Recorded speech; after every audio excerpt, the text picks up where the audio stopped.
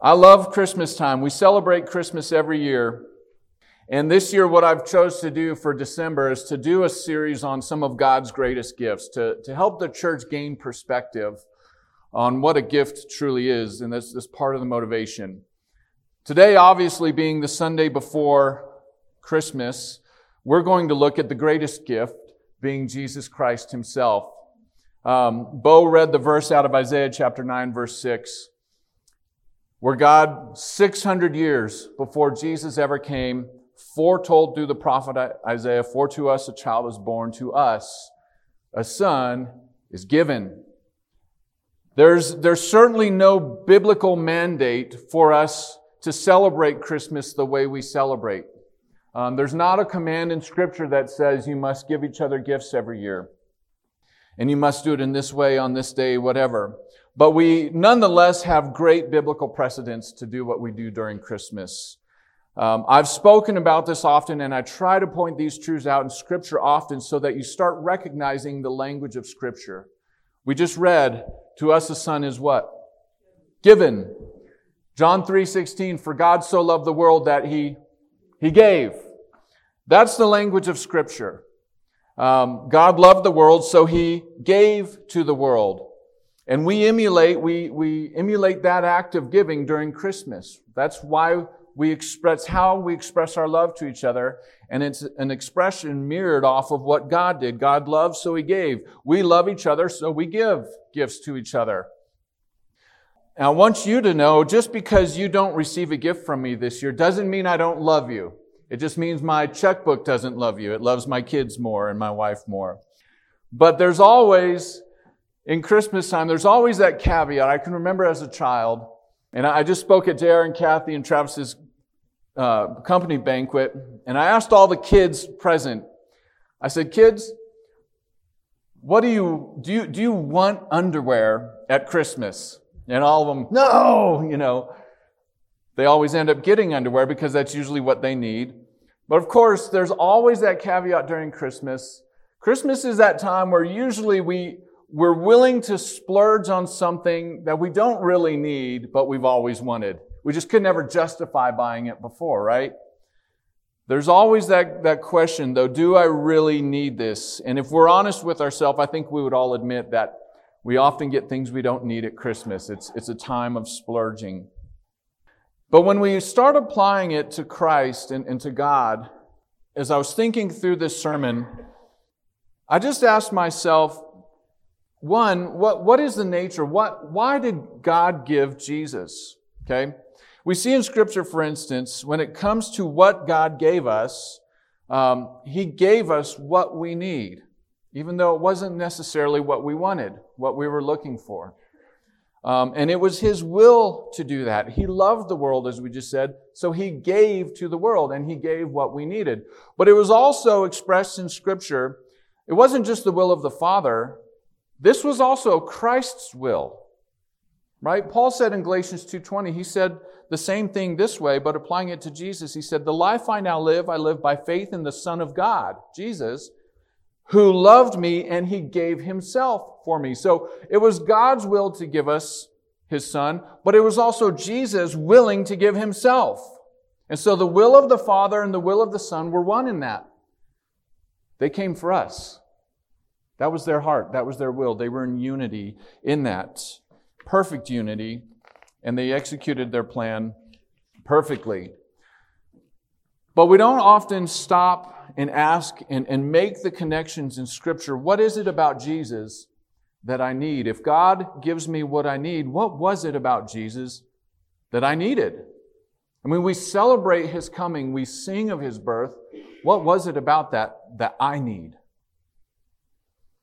To answer that question, I want to start back. I want you to find Romans chapter 5 and just bookmark Romans chapter 5 real quick. That will be the passage we deal with primarily.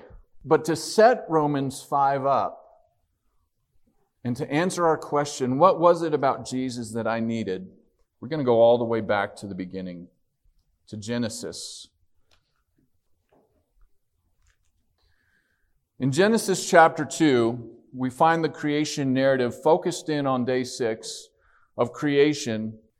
God has made all the creatures. He's made Adam. Eve has not yet been made yet. Adam has been naming the animals. He's been placed in the garden to tend, to keep it. And God gives Adam a command. In Genesis chapter 2, beginning in verse 15, the Lord God took the man and put him in the Garden of Eden to work and to keep it. And He commanded the man, saying, you may surely eat of every tree of the garden. But of the tree of the knowledge of good and evil you shall not eat, for in the day that you eat of it you shall surely die. So there's a command given. Disobedience to that command would be sinful. Sin would be incurred, and the result of sin would be, according to this verse, death. Right? Then we skip down to chapter 3, verse 1. The serpent was more crafty than any other beast of the field that the Lord God made. And he said to the woman, did God actually say, you shall not eat of any tree in the garden? And the woman said to the serpent, we may eat of the fruit of the trees in the garden, but God said, you shall not eat of the fruit of the tree that's in the midst of the garden, neither shall you touch it, lest you die. And the serpent said to the woman, you will not surely die, for God knows that when you eat of it, your eyes will be opened, and you will be like God, knowing good and evil. So when the woman saw that the tree was good for food, and that it was a delight to the eyes, and that the tree was desired to make one wise, she took of its fruit and ate. She also gave some to her husband who was with her, and he ate. Now it's interesting, just as a side note, Adam was with her. Never stepped in, never spoke up, never led her out of the temptation. He was there, though. Verse 7, then the eyes both were opened, and they knew that they were naked.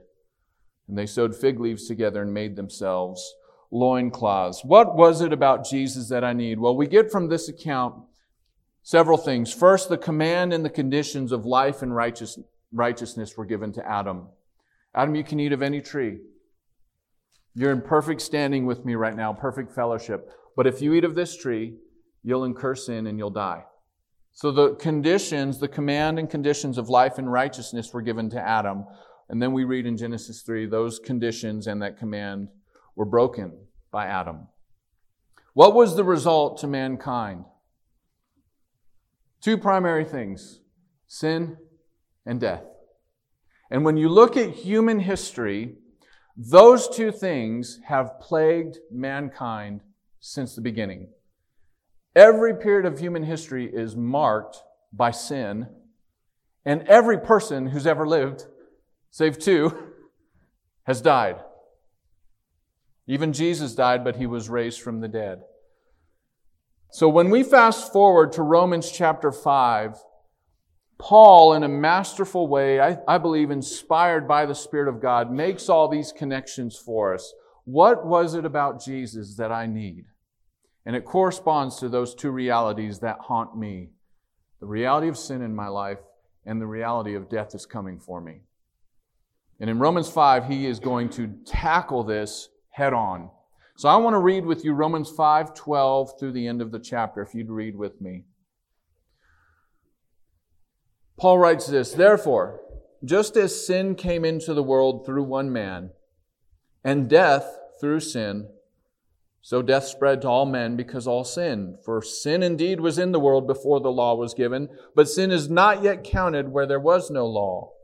Yet death reigned from Adam to Moses, even over those whose sinning was not like the transgression of Adam, who was a type of the one who was to come. But the free gift is not like the trespass, for if many died through the one man's trespass, much more have the grace of God and the free gift by the grace of that one man, Jesus Christ, abounded for many. And the free gift is not like the result of that one man's sin, for the judgment following one trespass brought condemnation, but the free gift following many trespasses brought justification. If because of one man's trespass death reigned through that one man, much more will those who receive the abundance of grace and the free gift of righteousness reign in life through the one man, Jesus Christ. Therefore, as one trespass led to condemnation for all men, so one act of righteousness leads to justification in life for all men. For as by one man's disobedience the many were made sinners, so by the one man's obedience the many will be made righteous. Now the law came in to increase the trespass, but where sin increased, grace abounded all the more. So that as sin reigned in death, grace also might reign through righteousness, leading to eternal life through Jesus Christ our Lord. Here's what I want to look at this morning. What is it about Jesus and God giving us Jesus that we needed? First, we're going to consider Jesus the person. And then we're going to consider the two things that Paul identifies for us in this passage that Jesus provides us. Righteousness, number one, and life, number two. The two things that were lost in paradise are regained by the man Jesus Christ. And the fourth point is all of that is a gift of grace, including Jesus himself. So let's consider this. Jesus himself is the gift that we celebrate. As we've already established, that's the language of Scripture. John said, God gave his Son. Isaiah 9:6, for unto us a Son is given. So in our passage here in Romans 5, Paul identifies Jesus as the corresponding person, the antitype to Adam. And if you noticed in that language, that whole passage is a compare and contrast. Through the one man, Adam, came sin and death.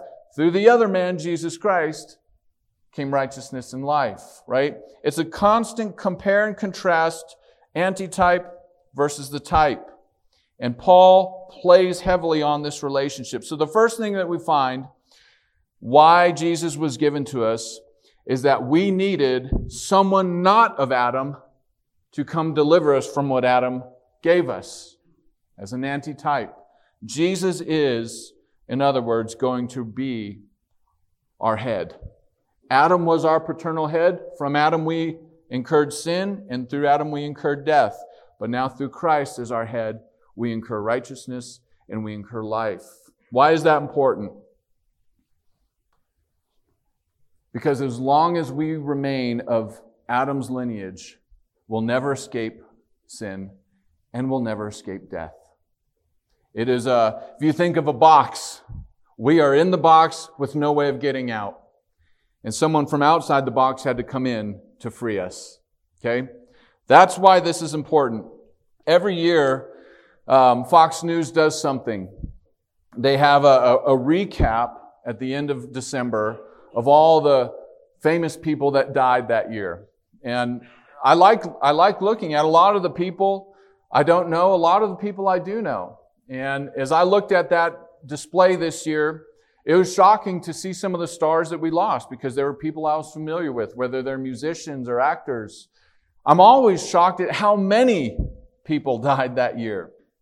On a personal note, it was interesting to me because, a lot of these people were just carnal, wicked people, honestly, who died, and the world celebrates them.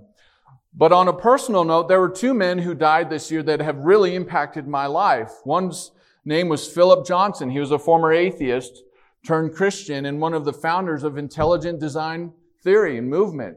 Brilliant man. Very brilliant man. He died this year. And then the founder of my seminary and professor, Norman Geisler, who impacted my life profoundly, died in late summer. Very, very sad time. Even those saints, with Johnson and Geisler, death came for them, right? So what kind of deliverance is it that Jesus is after? We're going to answer that in a minute. So the man Jesus Christ himself is the gift. Jesus came, born of a woman, Paul said in Galatians, taking on flesh. He did that for a reason, so that he might become the antitype to Adam. Adam gave us sin and death. Jesus comes to give us righteousness and life. So that's the first thing we celebrate in the birth of Christ. And that answers the second thing. Jesus is the antitype of sin. He gives us his righteousness. Look at verse 17 of Romans 5 with me.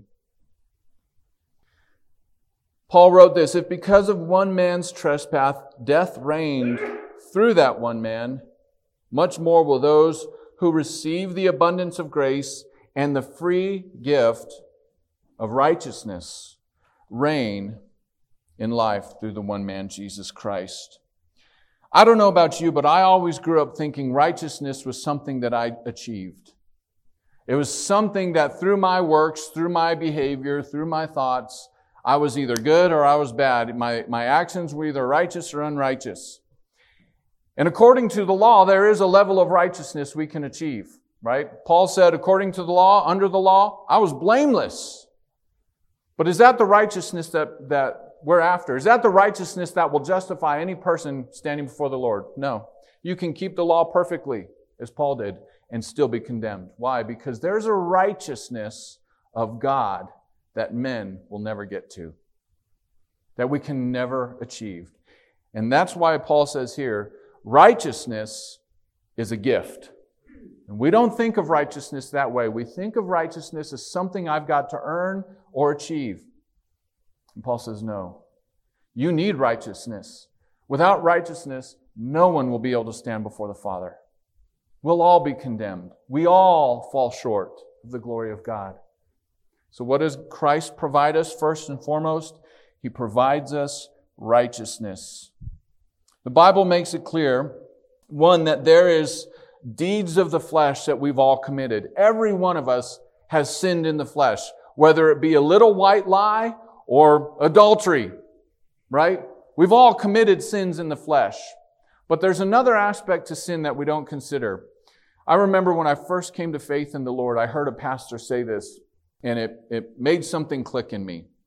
He said this, we sin because we're sinners. We're not sinners because we've sinned.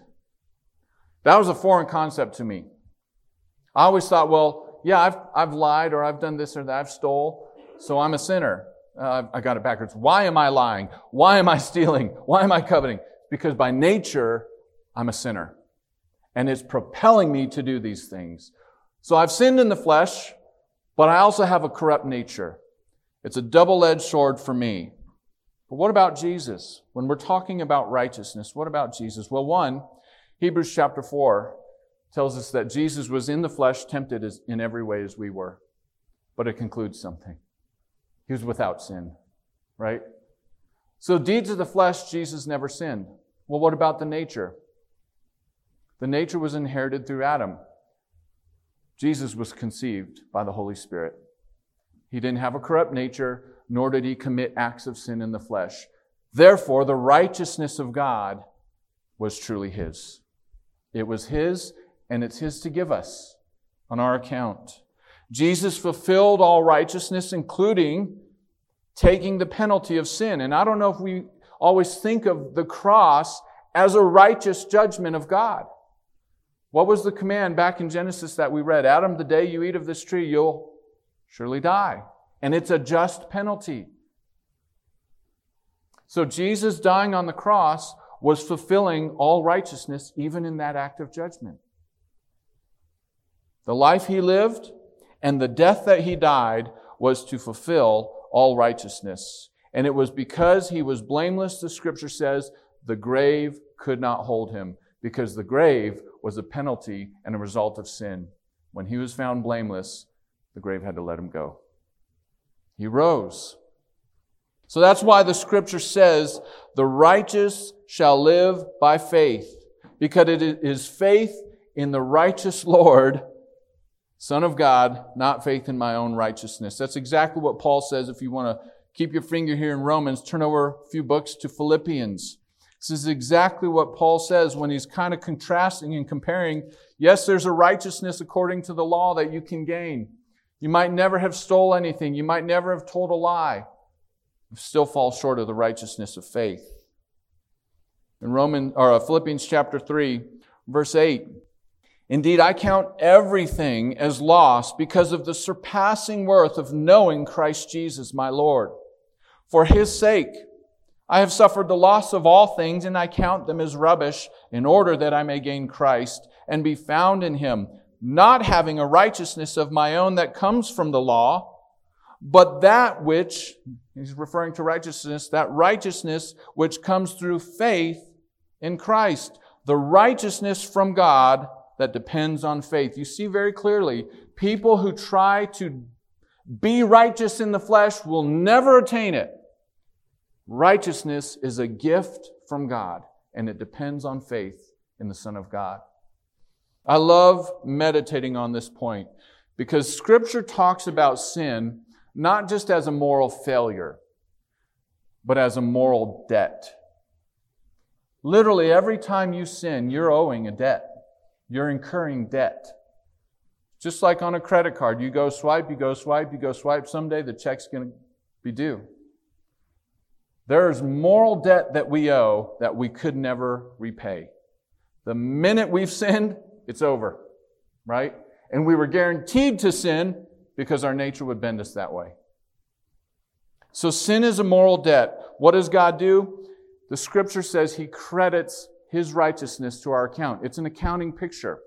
Anybody who works in business or balances their checkbook understands this. I need righteousness for my moral debt to pay off. Christ has righteousness and He credits it to my account.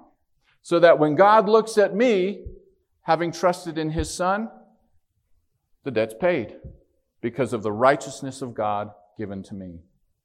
Does that make sense?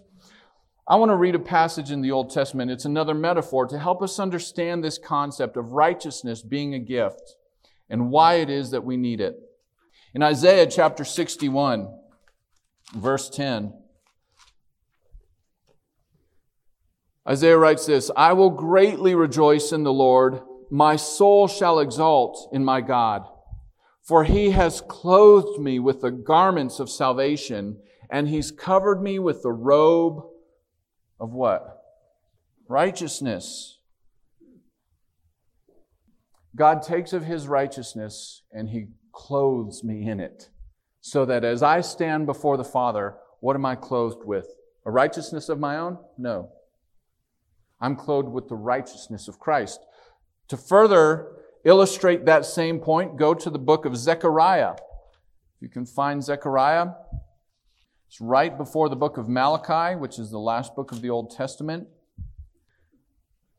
Zechariah chapter 3, this is the very imagery again that the Lord uses to communicate our need for righteousness and yet the reality we ourselves are in. In Zechariah chapter 3, verse 3 and following, says this, Now Joshua was standing before the angel, clothed with filthy garments. It's a metaphor for being sinful. He's clothed in filthy garments. And the angel said to those who were standing before him, Remove the filthy garments from him. And to him he said, Behold, I have taken your iniquity away from you, and I will clothe you with pure vestments. Again, metaphor for righteousness. I will clothe you with righteousness, just like Isaiah 61 says.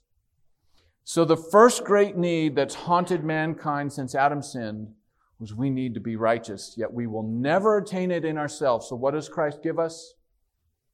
He gives us His righteousness. So that when the Father looks at me, He says, perfect, I'm satisfied. See how that works? When you grasp that truth, church, it will set you free from works. There's nothing left to be done. I've been clothed with the perfect righteousness of Christ, so that now I can stand before the Father justified. Not of my own, it's by faith in the Son of God. What a beautiful, beautiful picture and provision that Jesus gives us. The first great need of mankind, righteousness, is one of His gifts to us. But there's also the penalty of sin, which was death. In Genesis, if you've read the rest of the account, you know that Adam didn't die physically immediately. He lived another 900-some years.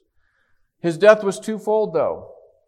We talk about spiritual death and we talk about physical death. The tree of life was given to Adam, I believe, to sustain his physical life. And the reason Adam eventually died was because what was he cut off from after he sinned? The tree of life. So his body eventually corrupted and went back to dust. But what he did incur immediately was spiritual death. And what the Bible says spiritual death is separation from God. And we know that happened immediately. Why? Because Adam and Eve were kicked out of the garden and no longer walked with God. They no longer had immediate and perfect fellowship. That's spiritual death. So what does Christ answer for us? First and foremost, He gives us spiritual life. Perfect fellowship, once again, with Him. Physical death may come, but it will no longer be a curse. It will be actually our homecoming. But let's talk about this, okay? Our eternal life, I want us to understand something about eternal life. We usually only think of eternal life in terms of a duration, right? And we should think of it that way. Eternal life is never-ending life. But it's also talking not just about duration. Eternal life also talks about the quality of life that we experience. There's the old Greek myth of Prometheus. You remember, if you've read any Greek mythology, Prometheus was cursed to push the stone uphill, and he gets to the top of the hill, and what's it do? Rolls back down. He's got to do it over and over and over for eternity. That's not the kind of eternal life I would want, because it's not very quality. It's a judgment, right? That will be similar to, well, not similar, probably far less. Scripture does talk about eternal punishment, eternal damnation. But when it talks about eternal life, it's pointing not only to duration, but the quality. In other words, what Jesus gives us in eternal life is the very life of God. Okay? It is life absent of death. It's life absent of sin. It's life absent of sorrow. It's life absent of judgment. It's life absent of pain. All effects of sin. Let's look at this.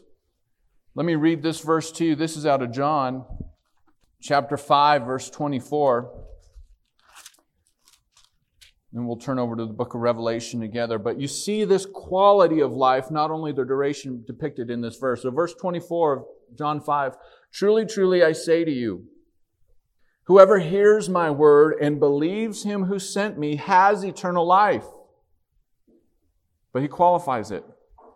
He does not come into judgment, but has passed from death to life. So we see it's a duration. He has eternal life, and there's a quality. He doesn't come under judgment. He comes from death to life. There's a quality about it. This is made more explicit, though, in the book of Revelation, if you want to turn there with me. Chapter 21, we see the quality of eternal life that Jesus is talking about. Revelation 21, verse 1 says this, Then I saw a new heaven and a new earth, for the first heaven and the first earth had passed away, and the sea was no more. And I saw the holy city, New Jerusalem, coming down out of heaven from God, prepared as a bride adorned for her husband. And I heard a loud voice from the throne saying, Behold, the dwelling place of God is with men. There the very life of God will be with men, because God himself will be there. He will dwell with them, and they will be his people. So what is the quality of his dwelling? He will wipe away every tear, and death shall be no more. Neither shall there be mourning, nor crying, nor pain anymore, for the former things have passed away. So when God gives us eternal life, he restores the spiritual fellowship lost, and he gives us and promises a quality of life where the effects of sin will be no more. What about physical life? What does that mean? Are we going to escape physical death? No. But physical death will no longer be a curse as it was to Adam and Eve, right? In fact, physical death will be the doors that open up and give way to eternity for us. The reversal of the curse, because Jesus, the scripture says, became a curse for us on the tree, death no longer is a curse for us. It will give way according to 1 Corinthians 15. O death, where's your victory? O death, where's your sting? Physical death is no longer to be feared. Christ overcame the grave. But is this eternal life a gift? Back in Romans, we read chapter 5. Look at the very last verse of chapter 6. Paul says, the wages of sin is death. We read that in Genesis. But the free gift of God is what? Eternal life. Is eternal life a gift? Yes, it is. Just like his righteousness is a gift to us. Eternal life can't be earned, and righteousness can't be earned. Both are gifts depending on faith in the Son of God. So going back to our Christmas narrative, why we celebrate the birth of Christ, What was it about Jesus that I needed? It's the two things I could never achieve, righteousness and life. And so Jesus coming in a manger, being born of man, walking and living perfectly, taking the penalty of sin and death, fulfilling all righteousness, in that life and act of Christ, He gives me the two things I need most, but would always elude me. And it is all, according to Romans 5, gifts of grace. It's free. Let's look at this, okay? All of this was what grace brought about. We know the biblical definition of grace is receiving what you don't deserve. It's yours. But there's also the fact that it is free. Verse 15 of Romans 5. But the free gift is not like the trespass. Right? Down in verse 17 of Romans 5.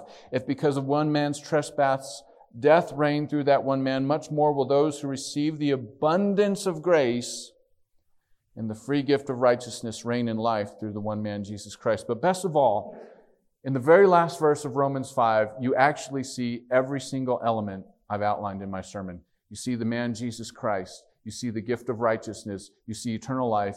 And you see that it's of grace. Let's read it together. Verse 21, so that as sin reigned in death, grace also might reign through righteousness, leading to eternal life through Jesus Christ our Lord. Is that amazing? In one verse, Paul summarized the Christmas narrative and what it is Jesus came to do for us. All of His grace. But in verse 17, in case you missed it, how is this gift of Jesus and what it is He gives us? How can I get it? Can I buy it? Can I purchase it? No. Verse 17 says this, much more will those who what? Receive the abundance of this grace. So what's left for me to do? Receive the gift. That's it. I loved the illustration at JR and Travis's company Christmas banquet because they love to do good to their employees. They have tremendous gifts that they give them. But there's a caveat. You had to have your number pulled, right? They got numbers as they signed up and signed in. And if your number was pulled, man, you could get some pretty awesome gifts. And I made the point to those people. I said, look, your number's been pulled. You just have to receive it, the Scripture says. John chapter 1, verse 12. For all who received Him, to them He gave the right to become children of God. What's there left to do? Receive. That's what Christmas is about. I tell you, come Christmas morning, my girls are going to have no problem receiving the gifts we got them. I don't have to ask them, right? They're chomping at the bit. Church, when we truly understand what it is we have in the person of Jesus, His righteousness is mine, eternal life is mine, and it's free, it's His grace toward me, and I just have to receive it. It fills your heart with joy. It fills your heart with freedom. Christ has done it all. What's left but for me to receive what He's done?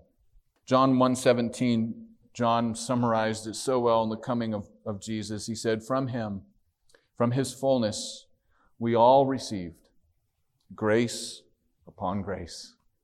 Just think about that statement. From His fullness, we have all received grace upon grace. He said in Romans 5, Paul said in Romans 5, where sin abounded, what abounded much more? Grace. That's what Christmas is about. That's why we celebrate by giving each other gifts that we didn't buy, maybe we don't deserve. Maybe it's something we wanted and not what we needed. Maybe it's both. But it's a picture of grace. Of course, it falls far short. I want to end the sermon with a passage back in Revelation, chapter 22. If you want to read it with me. I love this passage because it's the last chapter of Scripture. It's the last chapter of God's revelation to man. And one last time, we have one last appeal of grace to us. It's beautiful, right? It's beautiful. Revelation chapter 22, let's begin reading in verse 12 together. Behold, I am coming soon, and I'm bringing my reward with me to repay everyone for what he's done. I am the Alpha and the Omega, the first and the last, the beginning and the end. Blessed are those who wash their robes, so that they may have the right to the tree of life, and that they may enter the city by the gates. Outside are the dogs, the sorcerers, the sexually immoral, and the murderers, and idolaters, and everyone who loves and practices falsehood. I, Jesus, have sent my angel to testify to you about these things for the churches. I am the root and the descendant of David, the bright morning star. The Spirit and the bride, which is the church, say, come. And let the one who hears say, come. And let the one who is thirsty come. Let the one who desires take the water of life without price. Let's pray. Father God, as we celebrate Christmas this year, what a tremendous message. It is a message that will be sung in eternity and for eternity. Of your marvelous grace, which achieved for us sinners what we needed and yet what we could have never done ourselves. We needed righteousness and we needed to overcome the grave. But you knew we couldn't. We were ruined by the fall, and death was inherent to Adam. And so it was inherent to us. But in your great love for the world, you gave your Son, conceived by the Holy Spirit, but born of woman, so that as a man he could fulfill all righteousness for men, yet being the Son of God, he was perfect. No consequence of sin in him at all by a ruined nature. And he lived the perfect life. He fulfilled righteousness in his death by taking that penalty and paying it in full, so that the grave could not hold him. There was nothing that could stop him from entering out of that grave. So, Father, we celebrate the magnificent, wonderful truth of Christmas, the great love story of God toward a fallen world, something we will never fully comprehend. But it's true nonetheless. Father, we rejoice in it. We receive it with great joy. We receive that gift with humility and thankfulness, Lord. Let us now worship you because of it. We pray in Christ's name. Amen.